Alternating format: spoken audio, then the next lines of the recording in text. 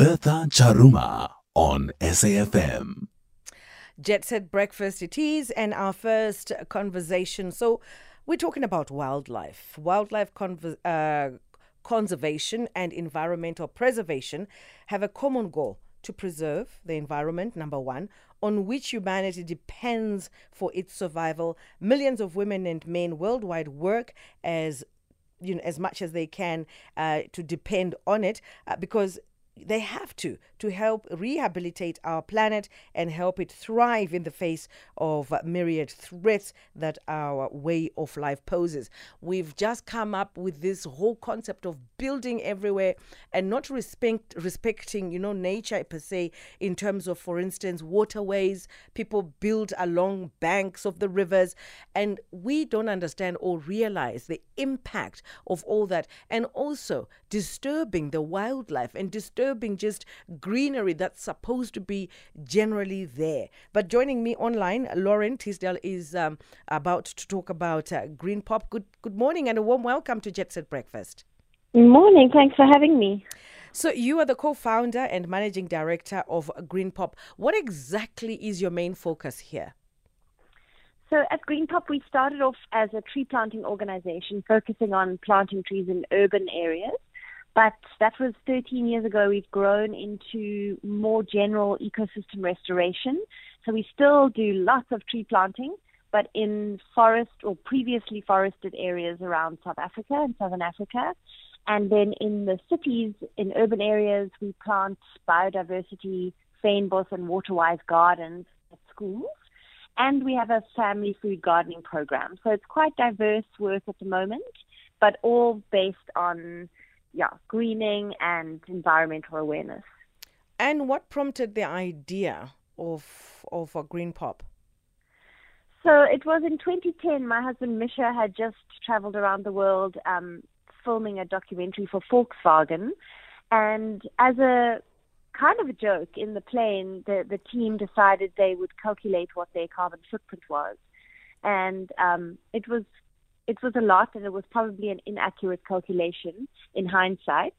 But them and their team thought that for their trip that they had done, they needed to plant about 661 trees.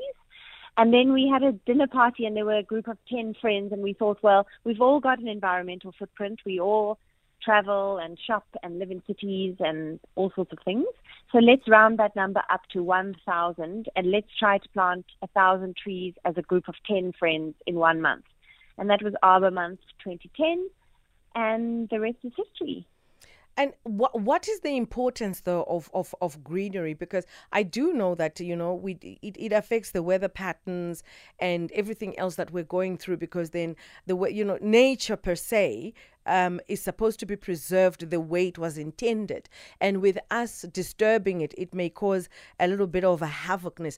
But really, honestly, in terms of understanding the importance of planting trees, how would you motivate someone to get that idea and to really take it seriously?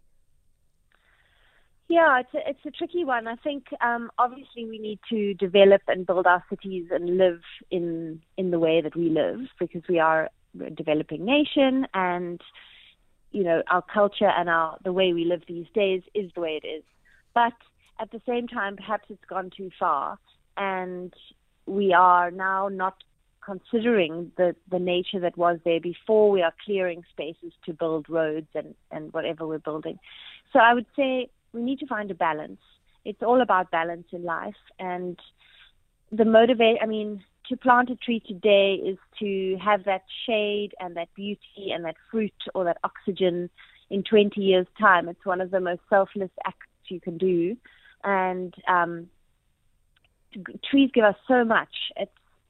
It's almost, I can list a few things, but if you've got trees and greenery around your house, it's natural air conditioning.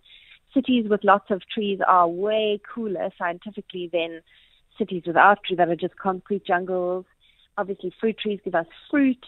They give us so much shade. In schools we've planted lots of trees at schools, and sometimes you walk into a school with no trees, and the children are just sort of hanging out in the dark corridors trying to get shade, and the beauty and the peace of mind that trees and greenery gives children at schools is so incredibly important. Just to be in green natural space is very good for the psyche and the mind as well.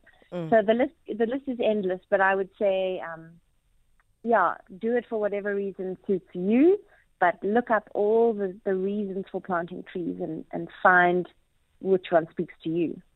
And where is your biggest footprint in terms of encouraging schools to do, to plant vegetables and all that you're talking about? Our biggest footprint is the Western Cape, or Cape Town, specifically for urban greening. We work with 10 schools per year, and we plant waterwise gardens. So those are a mixture of the natural fynbos and some trees.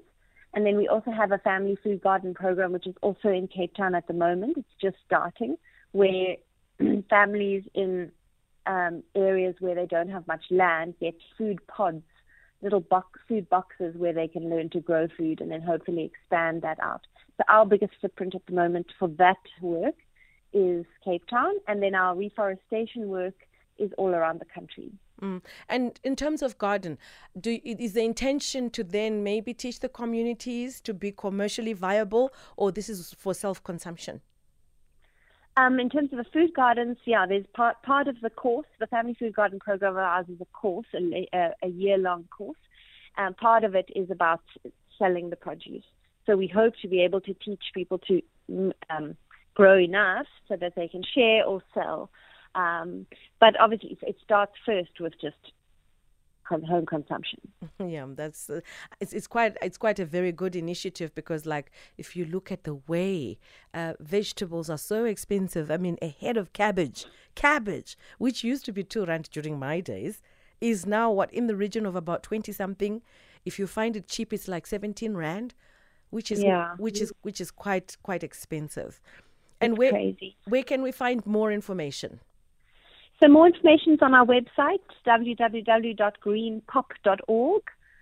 And people can find out. If you're in Cape Town, you can get involved with us.